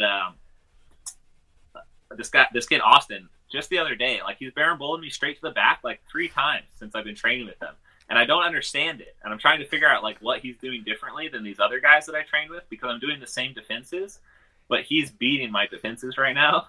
And he just got his brown belt. He's like incredibly talented, but he gotta look out for this guy. Yeah, he hasn't really got into the competition scene super serious yet, and I think we need to work on his mental game a little bit before he gets in there more hardcore. But he's got some incredible talent for sure. One of my most talented guys. Him and Jacob Kasami are really, really tough and train with me right now. You must get excited when you come across guys like that. Oh yeah, it's awesome. And he has a pretty interesting story. Maybe I'll tell it another time, but. I had no idea he was as good as he was until probably a month or two after he joined the gym. And there's a few reasons for that, but yeah, it kind of blindsided me how good this kid was. And it was pretty exciting to see that there was that much talent like right there. And I got to start molding it and like building his game a little bit and providing instruction. And it's been a fun experience for sure. Ricardo, I cut you off. What were you going to say, Ricardo? I totally forgot at this point. You know, there's a lot of questions I want to ask Keenan, but I don't want to take everyone's time. Well, I'll raise my hand when I remember again. Sorry about that. Let's segue into Ricardo. You're the founder of CJJ up there, Canadian Jiu-Jitsu. You have your own little thing going. But have you started that, Ricardo? You're CJJ now? Yeah, no, I'm. No. I don't. There was a CJA or a OJC. There's all these, different organizations with that. I don't want to get into that here in Canada. Canadian Jiu-Jitsu is the next thing. No, because you know what? When people say Canadian Jiu-Jitsu, they remember like the dorky, guys with the karate pants and the t-shirt and the karate sparring with that they can do throws and like that. So I try to stay away from that as much as I can. Because that's a bad look out here. I want to I think totally differentiate. I think American Jiu-Jitsu could easily be misinterpreted as that too, sort of like dudes in, American flag, karate pants, kicking pads and stuff. But I think it's up to Ricardo to change the stigma associated with Canadian Jiu-Jitsu and American Jiu-Jitsu because we can lead the way and make it be a lot cooler than it once was, for sure. Well, there's a lot of up-and-coming talent here in Canada. I keep telling Sears about it. He's got to listen. So, maybe that'll be the new CJJ movement coming soon. So, Keenan, you want to take this opportunity to explain your AJJ thing? Although people aren't going to listen to you, nobody's going. Yeah. Well, no one ever makes it this far in the podcast. It's the diehards that actually already understand, anyways. But I'll take a we'll shot clip at this it. out. We'll clip this out and post it. Let's hear your explanation of AJJ, what it is, and why people are getting you wrong. Well, first, let's talk about why people are angry. Like, why do you think people are upset with calling it AJJ? What would your guys' opinions be on that? Like, why do I? If you look at my Instagram, whenever I mention AJJ, there's all the comments from Brazilians threatening me, basically. Why do you think that is? Why do you think they're upset? I think that they're very proud that that's their sport, and I think that they feel, and I'm not saying I agree or disagree with them. I'm just thinking about what they're saying. And I think that they're proud to say, like, hey, this is our thing. And if you're calling it American Jiu-Jitsu, it's almost like you're saying you're anti-Brazilian, and that's racist. And You know what I mean? Like, I think that could be a little bit of the element. No, some people have called me racist. Yeah. That's true. I definitely think it's an element of fear as well, a fear of losing control. There's pride in the fact that there's something that they created. But if you go to Brazil and you go there, nobody calls jiu-jitsu Brazilian jiu-jitsu in Brazil. It's just jiu-jitsu. I've heard that, but then when you look in Brazil, the gyms are called BJJ, like on the gym names. A lot of the gyms have BJJ on it. That is true, but I think that's more of an international thing, because I've seen, the majority of gyms are just JJ. That is, Yeah, maybe it originated from the U.S. calling it BJJ, and then the marketing name transferred back to there, but it is called BJJ in Brazil now. Because when I went there originally and I started telling people, I'm like, oh, BJJ, they would look at me like, what? They didn't know what it was, so... Yeah, and a lot of it has to do with, like, you guys got to remember one thing, like, it was just jiu-jitsu. Like, in Brazil, it was jiu-jitsu. So when the Gracies first started doing it, they weren't saying, like, this is Brazilian jiu-jitsu. When the Gracies came to America, a certain sect, they trademarked Gracie jiu-jitsu, and only those people were allowed to teach Gracie jiu-jitsu. So then the other family members were like, all right, well, we're Brazilian jiu-jitsu, and that's how the kind of Americanized name sort of started here. So, that's a long time ago. I think now, like I said, I think the Brazilians have a lot of pride, and I think that that's where the offense comes, but you may continue. Yeah, so I think there's three reasons why I think there should be a differentiation between Brazilian Jiu-Jitsu and American Jiu-Jitsu. The first is just representation of your country. In any sport, you're going to have representatives from different countries. And for a very long time, there was not a lot of American Jiu-Jitsu practitioners. And I'm saying American Jiu-Jitsu practitioners because that's what you would call them. You wouldn't call them American Brazilian Jiu-Jitsu practitioners. You call them American Jiu-Jitsu practitioners. Like, no one's going to say, oh, I'm an American Brazilian Jiu-Jitsu practitioner. No, that is just not how you would describe the situation. So Jiu-Jitsu is the base sport, and I think people know that when you speak about it, for sure. It's a base sport, and then your nationality should dictate where you are representing that base sport, which is jiu-jitsu. That came from Japan, right? Most of Brazilian jiu-jitsu, the basis of it, the main techniques, the submissions, the guard positions, originated in Japan before they came about in Brazil, and that's just a fact. If you look up any sort of older instructionals or videos of jiu-jitsu back in the day, there's a lot of techniques that were prevalent before it entered Brazil. So the first argument is like, I'm representing America as a jiu-jitsu practitioner, and I want to represent what America has to offer in the jiu-jitsu scene competitively.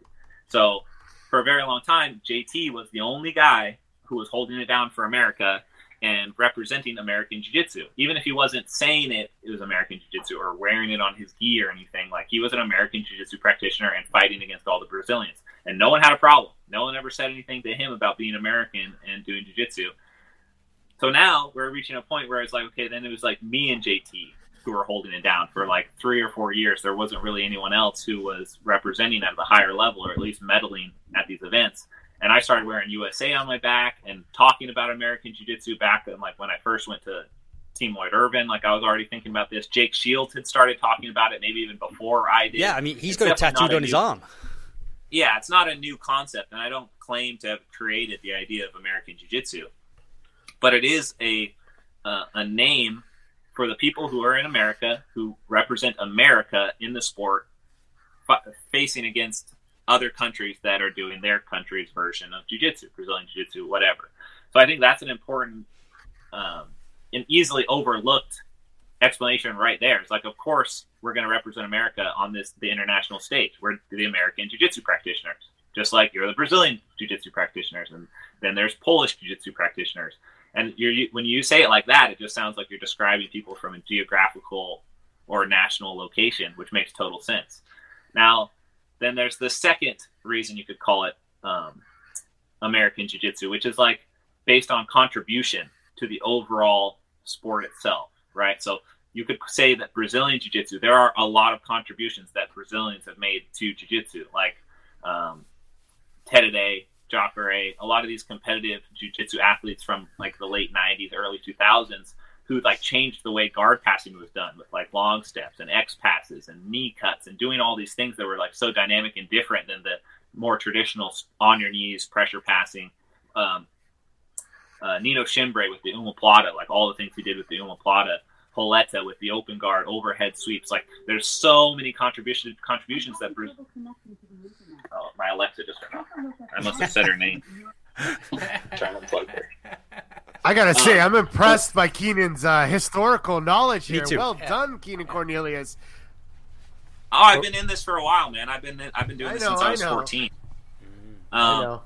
And I've always studied it. So, like, the contributions are huge from the Brazilian culture and what they've done for jiu-jitsu. I don't think the Gracies have contributed as much technically to that field as much as they contribute to its overall visibility in the world. I think the Gracies have made a massive contribution to the visibility. I don't think very many people in America would be doing jiu-jitsu at all. Well, decades ago, maybe, right? Yeah, right. Well, yeah, maybe. But I think that's up for debate as far as like what was changed. It's like the triangle choke. Did it really change that much? I'm not sure. There's not really any way to tell. But there are huge contributions made from Brazilian Jiu-Jitsu. So now let's look at American Jiu-Jitsu as far as the contribution standpoint. I am one of the few people who like frequently comes up with new things, like new effective movements that you can actually put into a jiu-jitsu system, and it works in the sport system, it works in the training system. You could argue that you might be able to use a t-shirt to like pass under a leg. Like, I'm not saying you're going to be able to do any sort of crazy reverse del worm stuff in a street fight, but the gripping of a lower part of the material is functional. So from a contribution standpoint, I don't want to work my entire life where I've been training jiu-jitsu for 15 years, putting like blood, sweat, and tears into these creations that are really my life's work. It's all I care about. It's what I've dedicated myself to. I can't just funnel that back into Brazilian Jiu-Jitsu. The Gracies have such a hold on the market of what is thought of as Jiu-Jitsu that anything that I do, if I don't brand it as something different, will just get absorbed by the Brazilian Jiu-Jitsu community and just be considered Brazilian Jiu-Jitsu, and it'll just kind of be lost as to where that actually came from. And so it's very important to me that I label my techniques as something different, because they are different, both in function and in form and by who created them. This is a new era of technical innovation from the American people as far as the Danaher crew with leg locks and what I'm doing in the gi.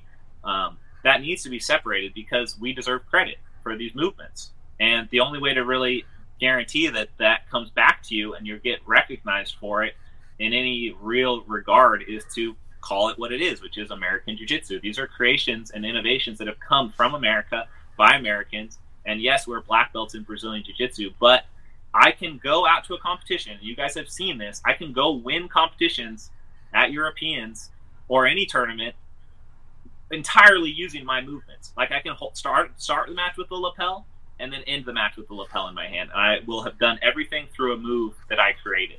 And that's significant. And it shouldn't be considered Brazilian Jiu-Jitsu at that point.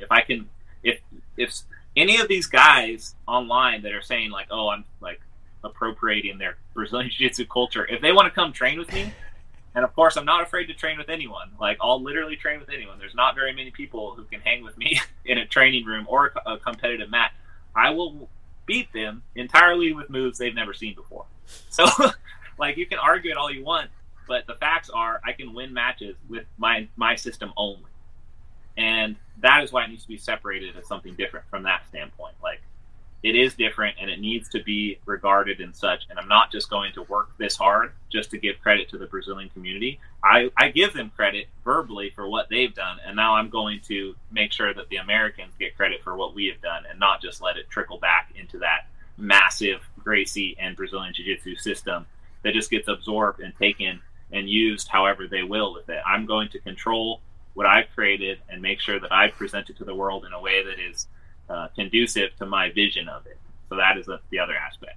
And you mentioned about the sort of there were two factors. There was the geographical stroke regional kind of label of American Jiu-Jitsu, and then of course there's the technical innovation side of the Jiu-Jitsu, which the two feed into the same thing. But I can think of an example from Judo where there are very recognizable techniques, systems used, and they are labeled Russian Judo. They're labeled Mongolian Judo, and yet nobody seems to freak out about those. Do you think it's just a case of that Jiu-Jitsu needs a little longer to fully globalize before that kind of thing is considered acceptable?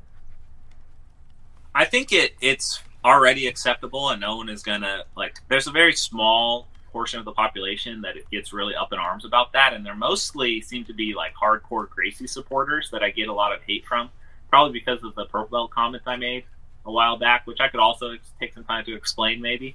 I think there's a big language barrier issue because as a sort of a prominent member in the scene, and when I say things, if it's put through a translation, it's going to come out differently than I actually said it, and there's a lot of context in things.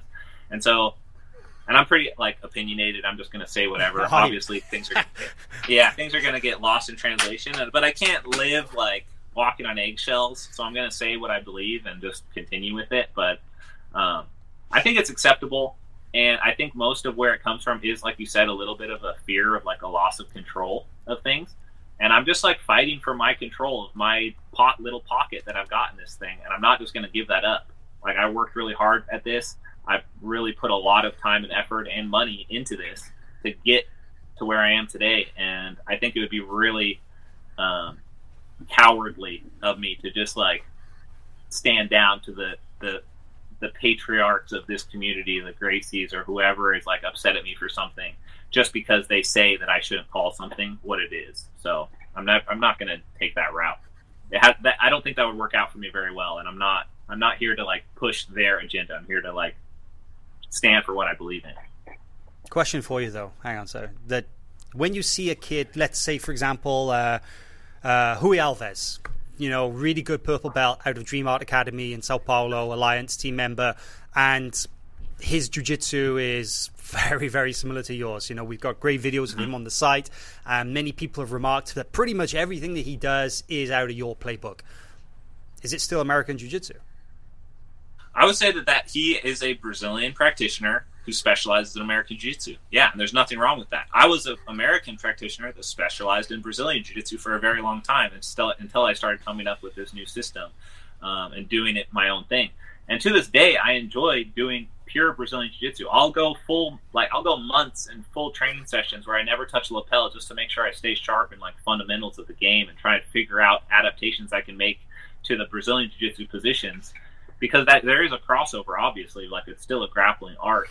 But I think that's American Jiu-Jitsu. And just because someone else is doing it, which is the intention, everyone should be doing it, but it shouldn't be called Brazilian Jiu-Jitsu if that's not what it is. And the origin of the move is from an American who created it. It's American Jiu-Jitsu. If you called it Brazilian Jiu-Jitsu, it's okay, where's the connection to Brazil? Does anyone see it? I don't see it. Where did Brazil have a place in creating lapel guard? I don't know. Something I would like to go back to, I think something else that you would probably like to clarify, something else you get a lot of threats about. When you brought up the Helio thing, can you explain to the people who want to kill you what you meant? Hickson, I think it was Hickson. Or Hickson or whatever it was. Yeah, okay. No, first of all, those were the only two people I could think of in that time period because they were the only family that was training back then. So I was comparing Olympic athletes of today to Olympic athletes from the 60s is what I was saying. That was the original context of the situation and how much sports evolve over a period of time as far as like performance and technique, like the actual output that these athletes are able to do from like a physical output standpoint and also a technical one. If you watch, there's some great compilations of like the parallel bars from 1920 to today and the difference in techniques that they've all been using over the course of 100 years. It's insane. And it's like there's these big jumps in new techniques that come along, and it's at first they're just hanging on the bar and just like doing some weird little stretch. It looks almost like aerobic rather than acrobatic. And then it transitions into more spins around the bar, and then people start incorporating these leg movements that like create these massive amount of momentum to get these crazy flips going. And it's a progression over time. And then it's also like humans actually just get bigger and stronger too, which changes a lot of the sport's outcome as well. So I compared purple belts to the black belts of like the 60s and 70s and like, or 80s or whatever time period you want to put it. It doesn't really matter if it was 10 years ago or 100 years ago. There's going to be a significant difference in the output physically and then the technical innovations, because jiu-jitsu, if you could like write down every jiu-jitsu move in some master scroll in a temple in Japan somewhere, that scroll would have to be updated over time, and it would eventually fill up the temple with all these different scrolls of the new techniques that have come about. And if you go back in time, you're going to have access to these techniques that is limited compared to today. And so also people have a very different understanding of what a good purple belt is to me, because I train with the best people in the world, and I had the luxury of doing that almost my entire career. I've been around the best training partners that you can possibly get. And most people, when they think purple belt, they think the purple belt at their gym or the purple belt that is just Joe Schmo purple belt. When I speak about training and competition, it's entirely from a perspective against the absolute best purple belts in the world. And so I made a comparison from the best purple belts in the world today, like guys like Ronaldo and Jonatas back when they were purple belts. They easily crushed modern black belts. What do you think they would do to a black belt from the 60s? It's like, it doesn't matter who the name is. Like, people get so attached to the name and the idol worship of jiu-jitsu that it's like, okay, can you just put the facts on the table? It doesn't matter which black belt it was back then. They would all get wrecked by a purple belt from today, the best purple belts of today. And the reason I used Hickson and Helio as the example is because I don't know any other grapplers from that era. There were so few. Who else am I supposed to compare it to if I'm trying to make that comparison? Well, it's like I'm going to throw something out at you as well, and sorry to interrupt, but you know, this actually this is something that I heard firsthand in Brazil from the second eldest living member of the Gracie family, Hazen Gracie. He is only Hobson Gracie, Renzo Gracie's father, is oldest. He is the second oldest living member of the Gracie family, and he said to me, we were sharing coconut water on Copacabana Beach there in Rio de Janeiro. And he said to me, this was about 7-8 years ago, he said a purple belt from nowadays would kick the ass of a purple belt from the 80s. So, yeah, like I say, one of the highest ranked, oldest, most prestigious, most revered members of the Gracie family 100% agrees with your assessment. Well, he used two purple belts as a comparison, which is a fairer comparison. But he said a purple belt from now would kick the ass of a black belt from the 80s. Oh, okay. Yeah. No, he 100% backed you up on that, and I think, of course, he definitely looks at it from your perspective as well, in that there's a difference between a club hobbyist practitioner and a competitor. But still, if you consider the advance in technology and development, he's like, absolutely, yeah, of course, no, it would kick their ass. Like, do you think I would hold any light to the people 30 or 40 years from now, the best athletes from then? It's like, no, of course not. Like, what? It's going to change so much. It's silly to assume otherwise. And there's so much idol worship in jiu-jitsu that no one can just look at it for what it is and just appreciate that it's technique that allows all these people to do these things. And you can literally take away the person and put the technique in someone else, and they can do the same thing.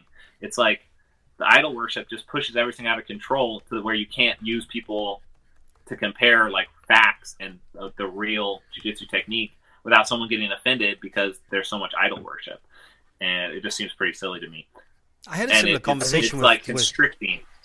I had a similar conversation with John Danaher not that long ago as well. We were remarking about the advancements in no-gi jiu-jitsu over the last couple of years, and of course he's been at the vanguard of that. He's been right at the forefront. the pioneering the no-gi game, and it's safe to say that it's unrecognizable from what it was 5 years ago, 10 years ago, right? With a lot of his influences. And we were talking about how jiu-jitsu in 5, 10, 15 years from now will look so different to the jiu-jitsu of the 90s. I mean, you only have to go back and watch the ADCCs from the late 90s, from the early 2000s, and it just looks so different to what it does today. I imagine that's how boxers must feel.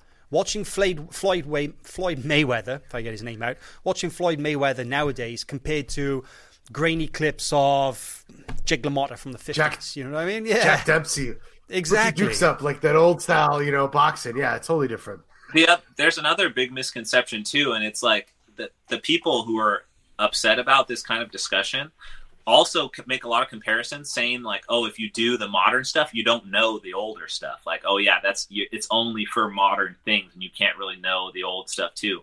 Well, the facts of that situation is the information is readily available, and people are just learning the fundamental stuff much faster because it's everywhere. And if you just pay attention to what is on the internet and what is available, you can learn the foundation of jiu-jitsu, the stuff that people are doing 15, 20, 30 years ago. You can learn it in a very short amount of time. And then after that point, it's like, well, how do we get better? What are we going to do? Just keep getting, more sharp with this simple movement, or are we going to expand and try new things as well? If you take any purple belt, or me for probably the best example, I'll just use myself. If you take away the lapels, I do better no-gi. I've literally won more tournaments no-gi. I've placed higher. I've done better no-gi. I mean, that doesn't make any sense if that's true. Like, well, how am I able to do anything no-gi? It's because the information's available and I can learn it all and then do more too. Just the capacity for human learning is limitless, and to put it in a box is super silly. I think you talked about the ideology and how some of the old school guys they want to hold on to that. They want to hold on to the Gracie, like the core jiu-jitsu, and their reference is Rickson because all he does is the basics. You know what I mean? And that's who he is, and that's why he won. But if you look at Roger Gracie, who was without a doubt the greatest jiu-jitsu competitor of the Gracie family, in reality, won ADCC, won world of all time. Rickson was the man of his era, but he didn't have those competitions that Roger did. Now, Roger said it himself a few years ago. He said, he goes, back in the day, you can win worlds training once a day and going to the gym 3 times a week. He's like, today, you got to train jiu-jitsu twice a day and do physical conditioning or some, extra activity or something at the gym at least once a day or 4 or 5 days a week. So it's like well, he didn't say that. He didn't say that. But talking, but seriously, like even that, the best of the Gracies acknowledge that point. So my point is, I think a lot of these guys are afraid to let go of the control, like you said, and they hold Rickson with such a huge regard. And by all means, Rickson was the man. Personally, I would love to see a guy like Rickson and a guy like you take one of those core jiu-jitsu techniques like De La Riva and compare notes. I want to see that. And I think that will blow people's minds because I seriously think that there's different explanations the way people teach. I once saw Luis Heredia, one of Rickson's guys, talking about how to pass De La Riva. And he uses just different analogies, but in the same thing, it was the same thing that it was like thinking about what he said. It was the same thing that Hoffa was teaching. It's just the way they teach it, So I would really like to see, old and new school kind of jiu-jitsu sharing techniques as opposed to just saying, oh, this new generation's bullshit. That's bullshit. Having that mentality is whack. It's 2020. We got to evolve, Because I've got a great example here of Royce Gracie, for example. We actually have I pulled up some stuff because I was gonna make something out of this. I just never got around to it. But I have all the quotes saved in front of me, and there are 2 old school figures that I looked at to compare. Just 2 great examples of the old school stuck in the mud kind of stupid attitude compared to the old school yet progressive evolutionary attitude. And that was Royce Gracie and Fabio Gurgel, 2 very respected old school figures. Royce, he said, jiu-jitsu in the last 20 years, it got horrible.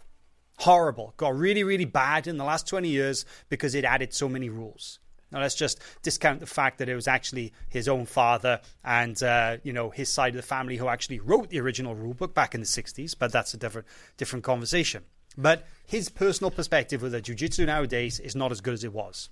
Whereas Fabio Gurgel, on the other hand, he says that he doesn't understand this division between old school and modern jiu-jitsu because there are fundamentals that have to be respected. But the techniques that are being created all the time, the principles, the levers, this is evolution. You cannot say the old school jiu-jitsu is better than modern jiu-jitsu because it's simply not. It cannot be considered to be better. Well, modern jiu-jitsu encompasses all of old school jiu-jitsu too, and there is no divide. But the old school guys, it's like, imagine you studying something your entire life and you're a master of it. And then suddenly just being like, yep, I learned it all. Nothing else. No new information is allowed in this box. I don't want to have to learn anything else. Stop. Like, that's what is happening, essentially. It's like a complete closed-mindedness of new ideas and new things. And that is obviously a really bad idea in anything. Like, you have to be open-minded and bring out new ideas, which is why I bring up like thought experiments like that. It's just speculation and just like trying to articulate the differences that have evolved, because jiu-jitsu is just this abstract idea. Basically, it's just a bunch of abstract ideas that apply to human bodies. And it's like, how are we supposed to have a discussion about that if we're putting it in a container where there are ends to it when there are no ends? Like, we have to explore it and take every possible route and try and figure out all the cool options that we have. That's what makes it super fun, for me at least, is the learning. And it's like, if we just stop learning, that's just giving up. So anyone who just refuses to learn new things is basically just giving up on jiu-jitsu, in my opinion. I agree. It's funny because the hypocrisy is that if you ask those same old school people that are, shitting on the modern generation, if you ask them, about Holmes Gracie, Holmes was an innovator. He went and learned with wrestlers. He went to do sambo. He went to do judo. So why is it okay that he did it? Just because it was Holmes? And like, I'm not saying that, anyone's better than anyone, but I'm just saying that what line is it acceptable and is it not acceptable to evolve jiu-jitsu? If you look at the double leg takedown back in the day, it was called Bayana. Now, if you go watch the old school Bayana clips of how they do a double, man, it'll blow your mind. You put a wrestling coach on, and have them examine that technique.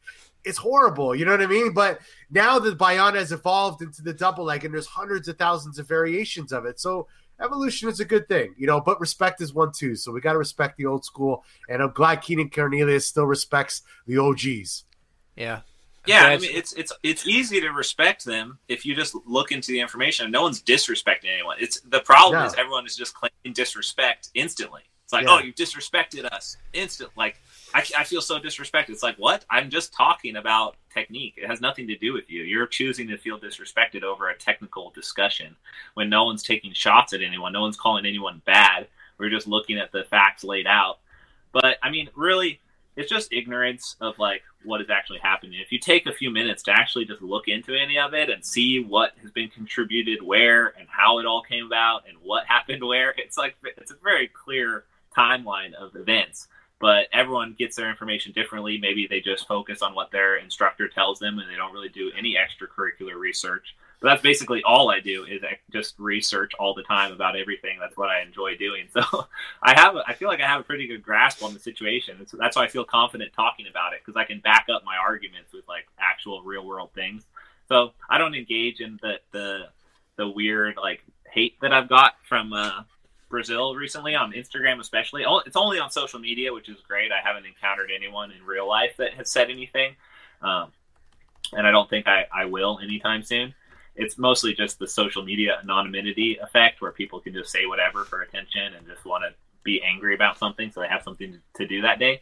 So I try not to focus on it too much, but I feel like it's very clear, and I don't think any Americans disagree with me on that, and I think the language barrier was an issue, and I think the culture is also a big difference, because I don't fully understand the culture of another country unless I just fully immerse myself there for 10, 20 years. I'm not going to be able to get how things work down there. Sometimes even then, sense of humor just doesn't translate. Yeah, sure. Yeah, like there's so many subtle variations of how things are perceived and received, and I can't focus on trying to appease that culture when I'm just trying to speak to my culture anyways, really. So I don't really know what to do about it except to try and communicate it as clearly as possible for anyone who actually wants to listen. All right, Ricardo, this is what's coming for you now that everyone knows you found a Canadian jiu-jitsu, so be ready for them in your comments. Well, that's one of the That's main fine. things people say. It's like, oh, first AJJ, then what? Canadian BJJ, And Australia BJJ, Polish Norwegian. BJJ. It's like, yes, that's the point. Like, Yeah, that exactly. is the point. Thank you. Like, I got- obviously, that is the point. I got two final things to say because I know we're cutting it short. But number one, Gerard Lubinski, is that Polish jiu-jitsu or is that American or Brazilian? That's worm riding. Yeah. Well, a lot of the Polish worm, I would say, is a Polish jiu-jitsu move that I've incorporated into my American jiu-jitsu system as well. Just like You've jiu-jitsu, appropriated it. Brazilian jiu-jitsu. Yeah, just like Brazilian jiu-jitsu is heavily based off of Japanese jiu-jitsu, I would say American jiu-jitsu is based in part in one particular section of the Polish worm off of Polish jiu-jitsu. And that's you do make fine. a point And of saying that too, right? You make a point of calling Every back time. to where it came from. Gerard got it from and- his coach in Poland and stuff. So Yeah, anytime that I reference a move that someone else created, I do my very best to give credit to that person. And it's hard to do every single time because it's like there's so much jiu-jitsu technique, and not everyone knows where they even learned it from or who invented it. But when I know the answer, I'm going to try and give the information. And it's difficult to even follow. But that part of like how I make a living is by branding my techniques to me and like what I do, and that's just an important part of marketing. So it makes it very clear who created the technique, and that's intentional so that I can, make money. That's how it works. Like, you have to be able to brand yourself, and that's just how marketing works. But if it's something real like this, I mean, everyone should really be doing their best to brand it or take some credit for their move and push it out there in a way that brings something back to them. And it's like, by no means am I trying to control it either, though. It's like, if anyone goes and wants to teach a lapel guard seminar, what am I going to do about it? It's like, it's probably not going to be as good as like my lapel guard seminar, maybe. But if they're teaching the stuff how I teach it, then at least it's spreading the word, and like people clearly know where it came from if they do a little bit of research into it. So it's like, I'm not going to try and control the move and say no one else can do them. I think I'm encouraging people to do them. That's why I teach them. I want everyone to be able to do it. But it also is important to just at least put it in the proper category, which I would say is American Jiu-Jitsu. And I would say a lot of Danaher's system is his American adaptation to a lot of Japanese movements that he has made different or changes to. And then a lot of things that are completely new and innovative. And it's just like, let's just let the credit go to who it needs to go to, and not create some sort of argument of where it belongs. And it definitely doesn't need to be under a BJJ blanket. well, Ricardo, I'm looking forward to the day you teach me the Canadian Barambolos. Yeah, Norwegian's got some good Barambolos going with their NJJ. But hey, I guys, teach the Canadian ankle lock. I even call it the Canadian ankle lock because I learned it from a guy from Canada who has the best ankle lock I've ever felt. there you go. It's like the Paul best Stark. ankle lock I've Paul ever Stark. Is it Paul Stark? felt. Hey, No. Okay. guys, His name, what was his? Because there's a guy, Paul Stark, he's from here, and he went to San Diego for a while, and he was ankle locking a bunch of guys. That's why I asked that. Hey, guys, this is a great conversation. I feel like we could go forever, but I think President Trump's about to go onto the lawn in a minute and do some sort of address. I think we should cut it short and let people go see that thing. Keenan, thanks so much for coming. Shout out to all the old school jiu-jitsu people. We don't hate you. Don't come to my DMs and threaten to kill me. All right. You're all in it with me now. All right. Thanks, Keenan. Thank you very much. Thanks for joining us on the pandemic podcast special, right? Yeah. Thank you. Yeah. Thank you, guys. All right, Caleb, See you let me later. cut it. Thanks. See you guys.